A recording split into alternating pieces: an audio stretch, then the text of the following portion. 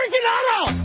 This is Brock and Salk. Brock Ewert is my hero. Jay Buhner just punched me in the kidney. Powered through the Alaska Airlines studio. On Seattle Sports. We're going to accuse you of management. Doesn't really work that way, Sherm. This is a show that has my name on it. It kind of does, though. Brought to you by Carter Volkswagen in Ballard. Now here are your hosts, Brock Ewert and Mike Salk. Hello! Oh, good morning. Happy Monday. People have been asking for it.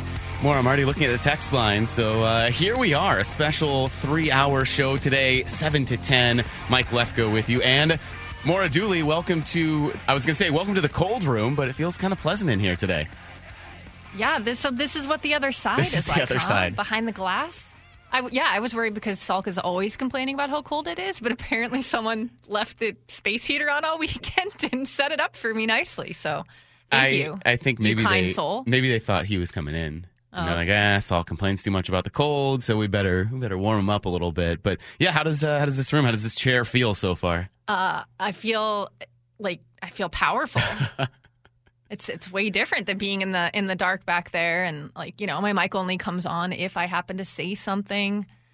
Yeah, the camera shot only flashes to Justin and I every now and then. Now I don't know. Should I be nervous? No, why? We're talking about the same things you guys always talk about. You're kind of in charge here. So we're gonna talk through everything you guys usually talking about. Shannon Dreher will join us at 9:30. Maura and I will carry you up until 10. Huge, wild weekend of sports. Everything was going on, but the big one, Maura, we talked about kind of this Mariners weekend and how it started off not the best note when you have a guy who had been so good in George Kirby.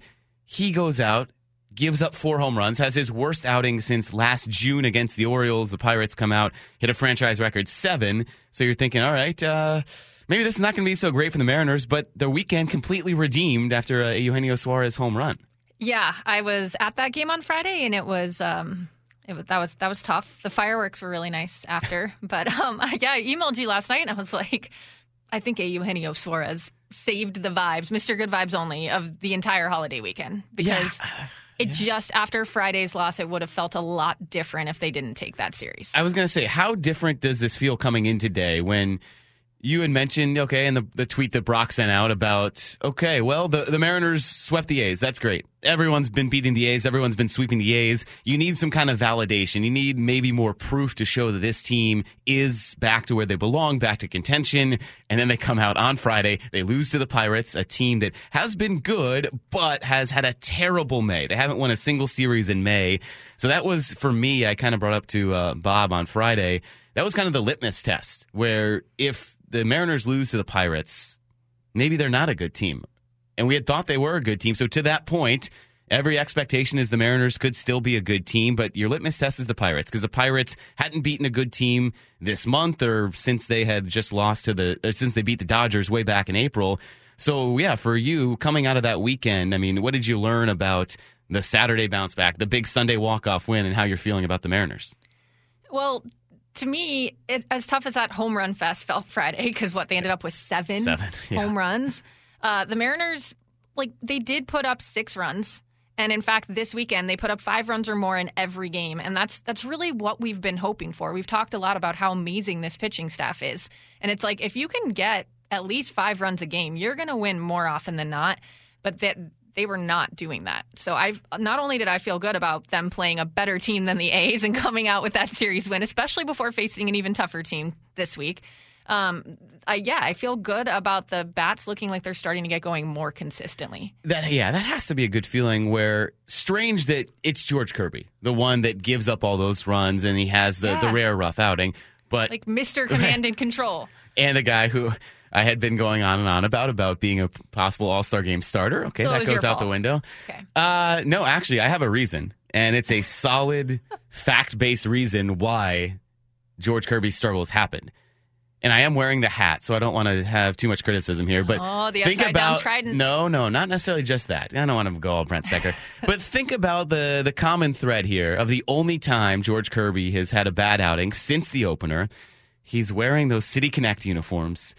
And the Mariners now are 0-2 wearing those uniforms. They lost to the Astros. That was the only time they lost to them in that series. And then they go out there. Just an inexplicable performance by George Kirby. There's no other explanation, right? It's got to be a sign We're of already going there? maybe these are not the best uniforms. So 1 game, okay, not good. 2 games, not a overwhelming concern yet, but 3 games, right? If they come out and lose again, their next home Friday start, that's a streak, right? Is that enough of a consistent theme to say maybe it's the uniform? You just do away with them. I don't know if you can, but you maybe wear some. I don't know. You got to wear like a second uniform underneath. You wear your good luck shirt or whatever pitchers do. They're so superstitious. All baseball players are superstitious. Mm-hmm. Think about the nature of sports. If teams start to think, we're not playing well in these uniforms. Well, do you remember when Chris Sale didn't like the throwback uniforms or whatever they were wearing, and he like cut it all up and threw a fit?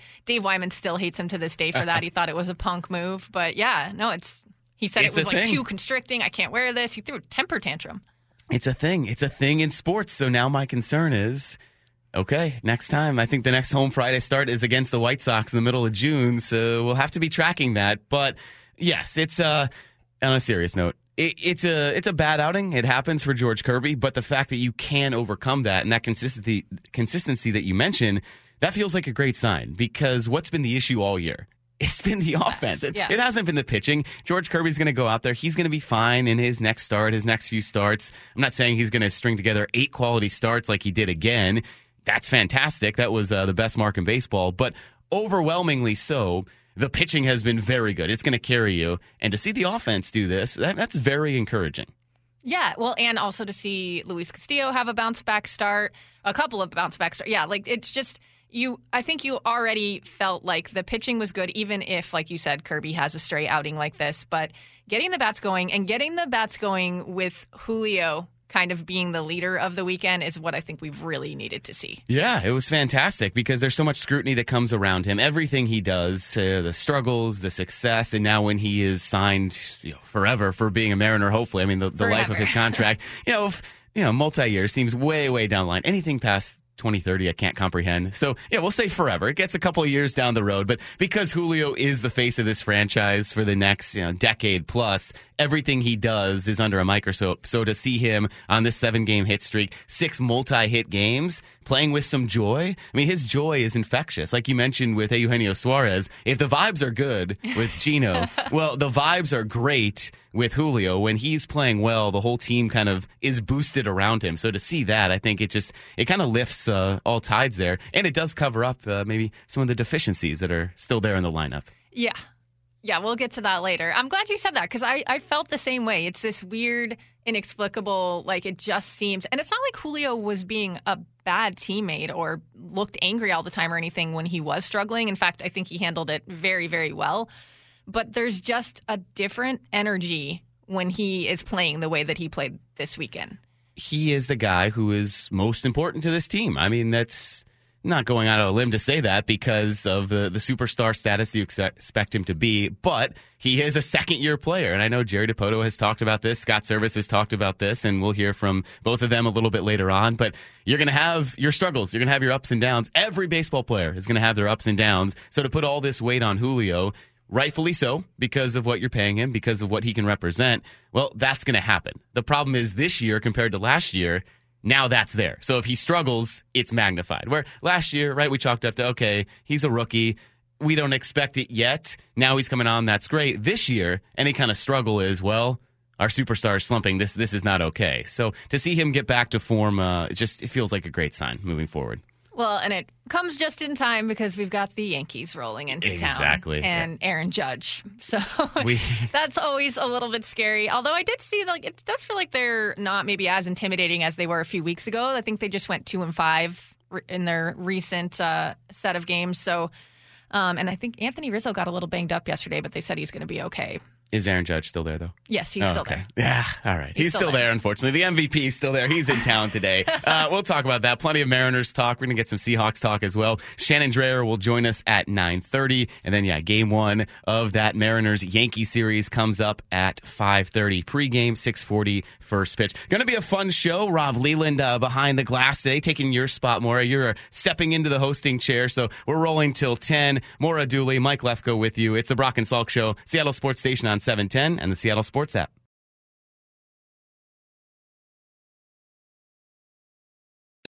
need to know.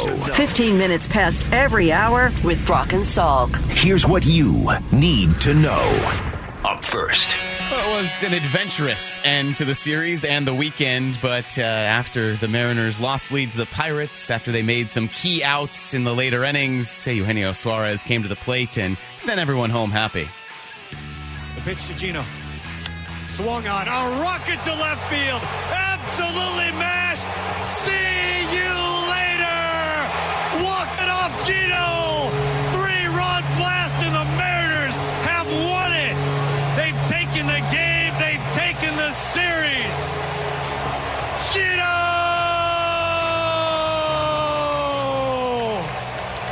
He's been at home plate. Every teammate waiting for him as he looks to the sky, his arms wide, and he is pummeled at home plate. The celebration is on. Garrett Hill fired up there. Why not? That. I love it. What a big, you mentioned this, what a big way, and kind of a must-have way to end that series, right? Because the justification of, well, what did this team actually do to start the homestand? Yeah, they won 4 games against the A's. That's great. You had to do that. That was good. You need to get back over 500. This kind of solidified all that and showed you that just because you did some things against the worst team in baseball also means, hey, you can do that against other teams that are good to maybe mediocre in baseball. Yeah, well, and it felt so good to get, like, that kind of win. They had so many exciting, like, down-the-stretch wins last year, and you knew that someone was going to come up big, and I hope they're heading back in that direction. I couldn't believe that was their first walk-off of the season. But then I went back and looked. They had 13 last year, I think, and they did only have 2 to this point last year. So I guess it's not impossible that we get going with more of these to come. We are starting to see the chaos ball of the Mariners, and another thing we saw, Maura, was Julio finding his rhythm. 7-game hit streak, 6-game multi-hits, or 6 of those last 7 he's had multi-hit games, and Scott Service kind of talked about the progress that he's seen in him. No, there's a lot of work put in. His swing was a little messed up. His timing wasn't good. There's a lot of things going on. This is his second year, and things never are like they are the first time you do something. The second time around, the league knows you. You've got to make some adjustments along the way, and he is. He looked great today. And really, this has been going on the last 3 or 4 days. I think it's 5 out of his last 6 games have been multi-hit games. It's coming. With the way the ball's jumping off the bat, he's pulling the ball a little bit more now, getting it in the air. It's good to see. Feels like it, right? Feels like he is kind of locked in now. Definitely. I mean, I would almost say he's back, but Service said it's coming. We'll keep it even keeled. Go with it. No, he's back. I think we're almost there. Yeah, and it's just great to see. We had Jeff Passan tell us on the show earlier this season that the Mariners are going to go as Julio goes this year, and I believe it. And this is something we've been waiting on. I think there was a period there where some fans were kind of not wanting you to talk about Julio's struggles. I know he's beloved, and it wasn't that we were trying to be negative about him, but it's just that you know how important he's going to be, whether you think that's fair or not. Yeah, Bryce Miller versus Domingo Germán on the mound today. First game of the series against the Yankees. Final series, the homestand before an 8-game road trip. Pre-game at 5:30, first pitch at 6:40. Here's the second thing you need to know. All right, despite Maura wanting to start with this, we're going to talk about it now. Quite a Game 6 on Saturday night between the Heat and the Celtics. I'll play the call, but how fired up were you? Oh, my gosh. I initially, along with everyone else, including the announcers, thought that went in too late and they had just gotten eliminated. But, Derek White, who, by the way, shout out, apparently spent a little bit of time at UCCS, a small division of CU in Colorado Springs that I went to. Oh, okay. Well, here he is on the tip back that saved the Celtics season and sent this Eastern Conference Finals to a Game 7. White will inbound. It's off to Smart for the 7th game. Could have been tipped in, but the buzzer sounded. The light was on. It'll be reviewed. I don't think he got that in him again. You have to protect the offensive rebounding. Oh, he got rid of it. That's a Celtic win, and we're going to Game 7. The Celtics are going to win. There's a Game 7 back in Boston. Did you think it was in at the moment it happened? Oh, no. I definitely, just because it was 2.1 seconds, Derek White inbounded the ball. He was, still not even in the right spot when Marcus shot missed his shot, and somehow he got under the net in record time. He is very fast, but I thought that time had run out. Yeah. And it's crazy to look back and see that earlier, just before that, Jimmy Butler had gotten fouled by Al Horford. The Celtics challenged that to see whether it was a 2 or 3 point foul, and because they challenged that, they ended up adding 0.9 seconds back onto the clock. And that was the difference. They would have lost without that 0.9 seconds. Wow. Game 7 tonight, 5:30 in Boston. Only 4 teams have ever forced the Game 7 after being down 3-0, and no one has ever come back to win the series. Here's the third thing you need to know. Also, a big weekend around Seattle. UW softball, after having to rally back and save their season in the regional, much less stressful super regional, they locked down Louisiana Lafayette, and they're heading back to the Women's College World Series. On the 8th pitch of the at-bat, it's popped up to short. Holtorf squeezes it. And the Huskies, for the 15th time in school history, the Washington Huskies are headed to the Women's College World Series. Really impressive, and I don't know how much you guys kind of dove into that on the regionals last weekend, but yeah, that rally against McNeese when they were down 6-0, down to their final outs, I think their final strike, they come back and win, and now they're cruising, and they get down to the final 8 to the softball world. A really impressive feat there for the Huskies. Yeah, Coach Heather Tarr just does an amazing job there. They've become a pretty dominant program during her tenure. This will be their first time going back to the College World Series since 2019, I think, but and just a great game yesterday. Friday, they were really dominant, winning 8-0. But yesterday, it took a little more work. And I love seeing Brooklyn Carter steal home in the 7th inning. Yeah. That was awesome. So Utah and San Diego State played yesterday, and Utah advanced, so that's who UW will face in Oklahoma City on Thursday. Yeah, a little Pac-12 matchup, and I think US or Stanford's there as well. So 3 of the 8 represented by the Pac-12, and UW and Utah. Got the Pac-12 doing something right. The Pac-12 tournament, right. It's the Pac-12 tournament in the Women's College World Series, even though the conference, we've talked about their struggles, but good for the Huskies there. Women's College World Series begins on Thursday for them. And one more thing you need to know. The Cardinals released DeAndre Hopkins on Friday. Hopkins was going to have nearly just over a $30 million cap hit this season. The Cardinals, they're taking a dead cap hit of $22.6 million just to get rid of him. Ouch. I saw that Joel Corey, who's a salary cap analyst who used to be an executive in the NFL, said that they could have made him a June 1st designation and split that cap over the next 2 years, but they've already done that with Rodney Hudson and J.J. Watt, and you can only do 2 a year. So it just feels like they continue to bungle things. I can't believe that they couldn't find someone. But I think DeAndre Hopkins speaking out about his unhappiness there also makes it harder to find a trade partner. People know that you have to unload him. Yeah, he went on that podcast, and you guys have played that. We've talked about it, and we'll hear one more from that because now you wonder, okay, well, where could he be going now that he is a free agent? But, strange situation for the Cardinals. And speaking of the NFC West, well, last week of Seahawks OTAs is this week, and then it's already mandatory minicamp coming up after that. Maura, you were out there. I was out there. We'll break it all down. We'll discuss what we saw. It's the Brock and Salk Show. You're listening to Seattle Sports Station on 710 and the Seattle Sports app.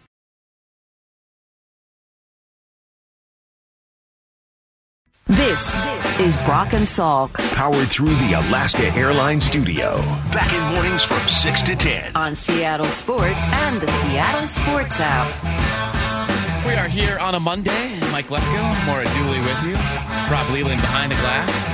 Brock and Salk back tomorrow, but we're carrying you up until 10 o'clock. Shannon Schreier with us at 9:30. And then Mariners, Yankees at 6:40, 5:30 pregame show. We'll get you started. We want to talk a little bit of Seahawks going on here because, yes, we're in the midst of a baseball season, Maura, and we day in and day out focus on what the Mariners are doing, but this is a huge offseason for the Seahawks. There's a lot of momentum after last year, a lot of excitement from this draft class as well, and when OTAs got underway, we were out there. There was a lot to look at, and the funny thing is, I don't know if you had this experience as well, but you know that first day when everyone's back, you're just trying to figure out who everyone is, where the numbers are, and where everyone's out there. Because rookie minicamp, a lot smaller, obviously, even though with all the rookies they had out there. We're always trying to figure out who's not there. Yeah. Like, wait, have you seen Tariq Woolen yet? Have you seen Tariq Woolen yet? And then, we found out why the next day. So that was the strange part about the first day. You're just trying to see who is there, who's not there.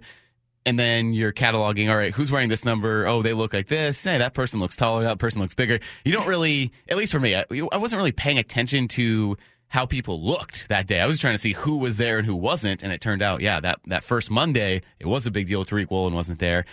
Then you kind of settle in, and you're like, okay, well, this is how these guys look. These are some of the drills that the defensive ends look sharp in. This guy looks big. He looks fast. And I know you guys have all talked about you can't really learn much in terms of how someone's season is going to go by OTAs. And I know the Seahawks players as well, we've heard from them, they've mentioned it's for the defense. You're going to get a lot more from defense than you get out of the offense. Or no, vice versa, right? It's for the offense because you can run timing, you get all these things down. The defense in shorts and helmets, you aren't going to learn much. When you can't hit, yes. Yeah, you can't hit. So, okay, we're not going to make these far-ranging observations that say, well, this is happening now, so that's what's going to happen for the season.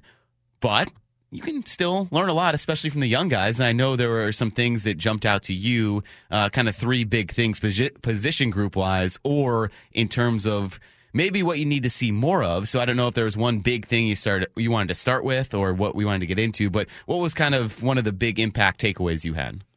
I watched a lot of the defensive drills on Thursday, and just watching, there was a bit of a contrast watching like the edge rushers. I was going, okay, they've got Boye Mafe, Darrell Taylor, Chenna Nwosu, Derek Hall, the rookie who just looks like a monster. Salk and I could not get over. Like, he looks like he's wearing shoulder pads when he's not. And he was like attacking those sleds. And then I had to look up, I think it's number 92. I was like, who is that? I forgot about Tyreek Smith, who they drafted in the 5th round out of Ohio State last year, because he immediately had like a hip issue. And then I think his other hip was bothering him too, and he was out the whole season. Mm-hmm. So, I mean, that's an intriguing guy to watch out for this camp as well. I think we saw from Darrell Taylor missing his rookie season that does put you behind quite a bit. But they've got some depth there. And then the same at cornerback. It was really cool to see Trey Brown healthy again. He had some nice pass breakups. And then you see Mike Jackson out there. I know Clint Hurt was just like, that guy does not no quit. He is super competitive, and we probably didn't talk enough about how well he played last year. And so I think that there's going to be a strong competition. Woolen, I know they said will be out until training camp. I'm not sure when he'll be able to practice again, but it's considered like a pretty minor surgery. We hope he's going to be good to go pretty quickly. But yeah, with the rookie, Devin Witherspoon, coming in, it seems like there's going to be some battles at that position in training camp that I'm excited to see. But then in contrast, watching the defensive tackle drills, I was going like, where are the nose tackles? Who's there? We've got Cam Young, the rookie, who, I mean, he looks great. He's showed up 320 pounds. He's the size that you want to be able to take up some space and open things up for Jordan Brooks and Bobby Wagner. But still, I mean, they brought in some other like undrafted rookies. They brought in a nose tackle that was playing for the Sea Dragons, but you still just are kind of nervous, I feel like, about how that position's going to be filled, especially with the way they struggled last year against the run. Yeah, and Brian Monet, who might be the established guy, the only established guy they have left there. We don't really know when he's coming back. That was a late season injury he suffered. That ACL came in, week 15 against the 49ers, so that's all the way in December. Well, and Pete Carroll said a year timeline. Their quote was more going on in there than we realized, and it's going to be a while. Yeah. So he has never been, good to hear. I've seen him. He has been at OTAs. No brace, no boot or anything like that. So that's good, but he's not practicing. Right. It doesn't. I mean, that worries you. Like an ACL, you don't want to rush that back, especially at a critical position in the heart of the defense where you're engaging in so much contact on every play. So what you kind of alluded to there, it seems like Cam Young is the answer or the hope that this is the guy who's going to come in and be your starting nose tackle. And if it works out, that's great. That's a fantastic find, especially in the later round. And we saw it work out on the offensive line last year. But it does feel like that's the one position where a lot is unsettled. And then you're putting a lot on Jaron Reed and Draymond Jones. And they could be those guys. I mean, you guys just talked to Jaron Reed on Friday. We know what he did his first time here. The expectation for Draymond Jones, after everything we've heard from Pete Carroll and John Schneider, that they wanted him originally in the Russell Wilson trade. So if those two guys can give you a little boost, maybe it takes some off of the true heart of that defense. But trying to replace Al Woods, having a rookie come in and not really have any noticeable depth behind him, that does feel like something that might have to get shored up. And maybe there is a free agent push out there. That's, you know what's funny, and this is maybe a little bit of a distraction where we'll get back to kind of the position groups here, but it almost feels like free agency has just completely evaporated. Like, there are still free agents out there. There are still guys it's gotten to the point where it happens within the first 3 days, and then it's just, other than a few random signings, it's just seems like it's done. The problem is there's no big name. So it's not going to be someone that we know or has a superstar prowess. I guess we did have the Mario Edwards Jr. edition recently. I'm just thinking like nose tackle wise. Like, is there someone else? We have no idea. So maybe there is, maybe there's not. Suh is still out there. We kind of went over some of the names. It really wasn't a lot.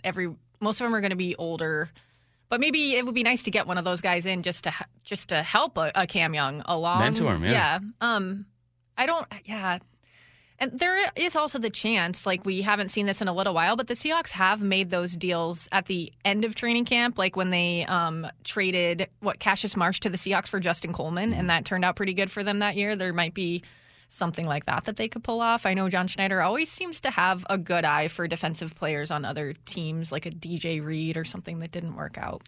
Yeah, so nose tackle maybe a little bit unsettled, but when you mentioned out of the edge rushers, and you just rattled off a list that is very enviable, a lot of depth, a lot of competition, and Clint Hurt talked about all that, and mentioned Tyreek Smith as well. Very talented group, guys that can do the full embodiment of the job. You know, set edges, play the run game, do the things in pass coverage when we do ask them to do that, and obviously they can rush.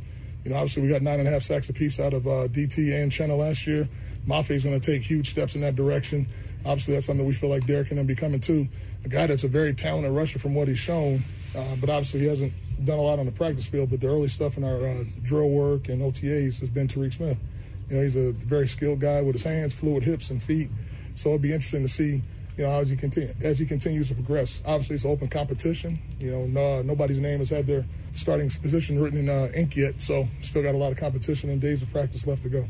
Well, that feels good, right? And I think that's a position where you can never have too much depth. Sometimes you look at we look at the secondary and all these safeties, and you think, wow, okay, how are they all going to get onto the field? And then things happen, or with the cornerback spot, this big competition where the spot seems settled, but okay, now Tariq Woolen has a bit of an injury. Trey Brown's still working his way back. So to have that depth and bring guys on in waves, too. Cliff Averill has mentioned this recently when he's been on our station, that what he wanted to see out of the Seahawks defense was building up the waves of depth, the kind of competition and the second team coming on almost that was as good as the first, the level of defense that they had when they won the Super Bowl, the competition that he was fighting with, he and Michael Bennett, that they were pushing everyone, and the Seahawks don't have that yet. But if you have someone like Tyreek Smith and Boye Mafe, who aren't starters, who are your second wave coming in, and they're just as good, and that drop-off isn't significant, that seems like a huge advantage compared to where this team has been over the past few seasons. Yeah, I think Pete Carroll, when he came on with us, was talking about, like, with the pass rushers, wanting those guys, because a lot of what they like about them is their speed off the edge. They want them to be fresh. And I think he said that we want to send them in waves. So you need that depth in order to keep everyone at their best speed. And I did like to see that Darrell Taylor, at first I was like, wow, he looks slimmer. And like you think like he's trying to sack quarterbacks, he needs to be a bigger guy. But I kind of wonder, because they really are valuing that speed and athleticism off the edge there, if he did that on purpose to try to get some leverage in there and getting at the quarterback. I would say he's the great unknown too, right? He's shown this freakish athletic ability, and we know what he does when he plays well, and then sometimes he has things where he runs onto the field in the middle of a play. So you still don't know what to get from Darrell Taylor, but if you get positive contributions from him, you get something from Tyreek Smith now after not having a rookie season. Boye Mafe continues to grow, and then the starters you already have. I really want to see more of him. Yeah. I felt like that he did have some flashes last year. They didn't use him consistently. Yeah, Boye Mafe. I like him a lot. Well, and I think Pete Carroll mentioned that's who Derek Hall reminds them of. Mm-hmm. And I was like, oh, that's quite a comparison, because, we haven't even seen a lot of Boye Mafe. But if he's your second-round pick from 2022 and he's going to really take the next step, and then you have a Derek Hall look-alike in that, or you have a Boye Mafe look-alike in Derek Hall, that's encouraging. Maybe still raw. Maybe they won't be your big sack producers like an Uchenna Nwosu should be, but a lot of depth, a lot of unknowns, and still growing potential out of that unit. Now, one other thing that you and I were kind of looking at that first day when I was out there, because then we ended up having him on the show right after, and this is a wide open competition, it feels like. Center. You don't have any returning experience at center, and you have a rookie. You have a guy you brought over from the Lions, and then you have a guy who was still on the team but really didn't get much run at center. And Shane Waldron is kind of mentioning that and saying, well, all right, he wants someone to win this job and then keep this job for the long term. Yeah, I think there was a good foundation that was laid, over the past year by Austin there, and guys with the communication and guys around that center position being an offensive system for multiple seasons now. And so for one of these guys to really step up and take that position, whether it's Evan or Olu or Joey moving forward and allowing for that continuity, beyond just the one season approach would obviously be beneficial. But it is a year-to-year league, and each team each season's got a little bit of different features and different aspects to it. So we're looking for the best guy that we can find for this coming season. So what do you think happens there? This very intriguing center competition. Yeah, and I agree with him, because how many times have we heard, back when the offensive line was kind of the bane of Russell Wilson's existence when he was here and he wasn't happy with it. We heard a lot that consistency on the offensive line is very important. They need reps together. And center is a position that just really hasn't felt like it's been set for a long time here. They've tried some different guys. I don't think that anyone ever really thought Ethan Posick was the answer, but he was there for a little while. We liked Justin Britt for a bit. He had some injury issues, and then, he ended up with the Texans. It just seems like they have been searching for that. Austin Blythe last year, from everything we heard, Waldron loved him because he was a vet that communicated his system really well. I think it was important to help install Waldron's system, but he retired. And it is something, especially with having the rookie tackles last year. They're still very young and new to everything. And then you have a couple of rookies fighting for spots this year. I think you definitely need a center in there that you feel very confident in, that's communicating with everyone the right way. So I would assume that Gino would have some say in this too, right? Wouldn't you think that they would want to know who he meshes the best with? I would think also that this is a position battle that gets resolved very quickly. That's probably going to take into training camp, but quickly into training camp. It won't drag on. This is my expectation. I don't think it'll drag on. But there will be an internal. Because you need to have a guy taking all the reps, or the majority of the reps, with your quarterback. The last thing you want is a position battle at center going into the second preseason game. And Geno Smith, I'm sure, comfortable with both of them, or all three. But you don't. I wouldn't want my quarterback alternating centers when he's never been in a real game with them, without having, all right, this is your first team guy. And you know what? Maybe they did have that decided last year at the quarterback spot. And, we didn't know. Obviously, that was the overarching storyline of the Seahawks offseason. Tell us it's an active competition, whether it's decided or not. But I want to see one center get the majority of reps with Geno Smith, because that's the most important position on the offensive line. That is the guy who's touching the ball on every play, and it's the unsettled one. You look around the rest of the offensive line, and we're going to make some kind of fun predictions for the Seahawks season next hour, but your offensive line's in solid shape. I mean, it feels good right now with the two second-year tackles now anchoring the left and right side. You have a little bit of depth at the guard spots with the draft picks you brought in. So center, the big unknown, get that resolved and get Geno in there with a guy that he is comfortable with. And I really thought that from hearing Waldron's cut that they really almost were hinting at that they want Olu to step up and take this. I mean, obviously they used a decent draft pick on him, but in my mind it was because he's the young rookie, so he's more the future if you want a guy for the long term there. But I was surprised when I looked it up that Evan Brown, the vet they brought in from the Lions, is only 26 years old. And he had a lot of experience there playing guard and center. So it'll be another good battle, I think. We'll see. That'll be maybe the battle to watch of training camp, because quarterback last year, that just takes over everything, and that was the only one worth caring about. There were other position battles, but this one, center's going to be a fun one to watch. So that'll be plenty of discussion coming on that over the next month, as mandatory mini camp starts on June 6th, and then training camp at the end of July. You'll hear plenty about the center competition. But right now, let's get to Blue 88. This is Brock and Salk's Blue 88. Blue 88! Blue 88! We take you to the field as Brock Ewart breaks down 3 football questions as only he can. Now here's your hosts, Brock Ewart and Mike Salk. Well, we called Brock Ewart, and he was like, nah, you know what? I don't really want to do this segment today. On the rest of the day's off. Okay. Week. You know what? It's understandable. Oh, he's not back tomorrow. Okay, no, he's out this whole week. I falsely promoted that. So Salk will be back tomorrow. Not Brock and Salk, just Salk. But your regular crew is back. Maura, Justin, and Salk. But right now, just myself, Mike Lefko, and Maura Dooley. So we're just kind of going to tee up 3 football questions and let the subjects answer them themselves, right? We'll just toss it out there, and the person we're asking about, they'll talk to you and they'll give you the answer. So the first question, are the Raiders already in trouble heading into the 2023 season? You won't see them today. There's a number of guys that you're not going to see. Again, you'll see them. I mean, I'm not going to run down a list every time here, but no, he's going through his process just like we knew he would. Nothing has happened that would surprise us based on, the information we had. Same thing with Tyree. Again, there's a number of guys you're not going to see out there today. So, rehabbing the things that they're rehabbing. And again, we know we don't play a game for over 100 days. So, they're doing everything they can do to get right. And when they're all ready to go, then eventually they'll be back on the field. So that's Raiders head coach Josh McDaniels talking about Jimmy Garoppolo not being there. Well, okay, sure. It's OTAs. We know some marquee names are not at other teams around the NFL. But Jimmy Garoppolo has some injury concerns, and he failed a physical.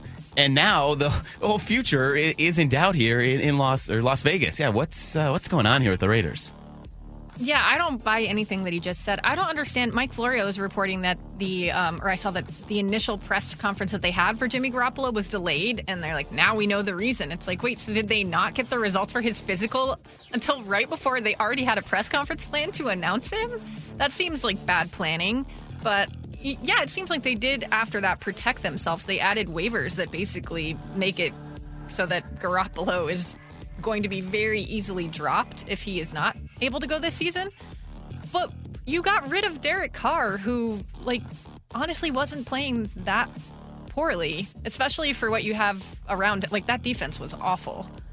So I just wonder what they're going to do. I've heard the rumor mill start that Brady could come back, but he just bought okay. He just bought minority ownership in that team. So is that even allowed? Player owner Tom Brady. Yeah, that would be a first. If anyone's to do it, it wouldn't be surprising. Because Tom Josh Brady. McDaniels can apparently only sign Patriots or former Patriot players. That's what he did all offseason. He even brought Danny Amendola in as a coach. Yeah. From Michael Giannitti of Spotrac, who runs that salary cap website, the contract now, it's an adjusted contract. Jimmy Garoppolo has to pass a physical before week 1 in order to get his $33.75 million guaranteed. If not, the Raiders can move on without issue. They can just drop him and move on there. And that was the thing you mentioned.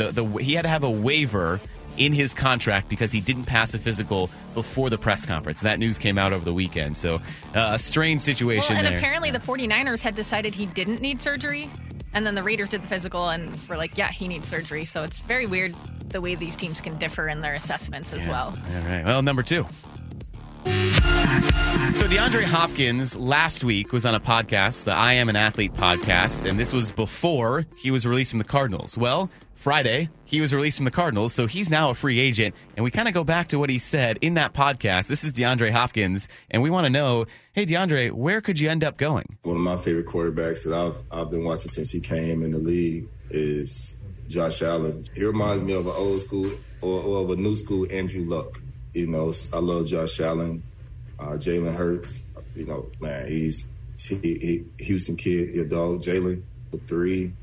Who I would love to have a ball thrown by. Patrick Mahomes, obviously. Number 4, I'm going to have to go with, the underdog, man. Not a lot of people respect this guy, but, as a throwing quarterback, Lamar Jackson, obviously. And number 5, man, I'm going to have to go with my dude in San Diego or the Chargers. Herbert. We were making fun of Wyman because he always says San Diego still when it comes to the Chargers. But, yeah, where do you think? Doesn't everyone? Yeah, I know. They're just forever the San Diego Chargers and maybe still the Oakland Raiders. But, yes, where do you think DeAndre Hopkins ends up?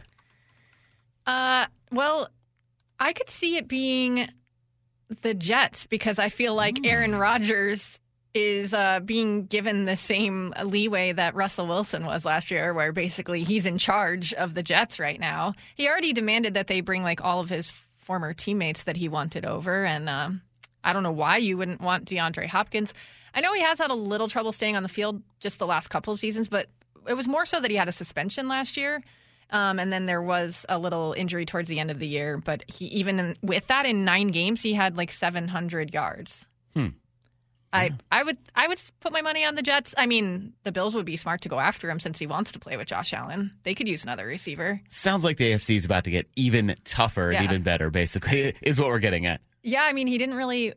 What did he name? He said he named Jalen Hurts. Yeah. They don't really need receiver help. Let's not have him go there. Yeah. Let's keep him in the AFC. All right, number 3. Well, we want to know here from Michael Bumpus, what is the narrative surrounding Geno Smith that Bump says we need to let go of? People talk about him not having game-winning drive. He can't win the game for you, man, yada, yada. I'm like, okay, and I'm just looking up game-winning drives. My man has 10 game-winning drives in his career. 5 fourth-quarter comebacks. I was tripping. I'm like, this can't be true. His rookie season, he put together 5. They beat Tampa, Buffalo, Atlanta, New England, and Cleveland. And then you go to year 2, he puts 2 more together. They beat Tennessee and Miami. And then, believe it or not, they're crediting him with 3 game-winning drives last year against New York and the Rams twice. So I think that we got to kill that noise. Do you think that's fair? I mean, is there an unfair knock still around Geno that he hasn't done enough in the late clutch situations? I think there was for a large portion of the year last year because I remember that being a topic on our show. Like, yeah, he looks pretty good. I think most of it was just because everyone was very skeptical to buy into Geno. So it was like, yeah, he looks good, but he hasn't taken the ball in his hands in the last 2 minutes and personally won them a game. So let's wait till we see that. I felt like we were saying that for quite a bit. But I left the season feeling completely comfortable that he can do that.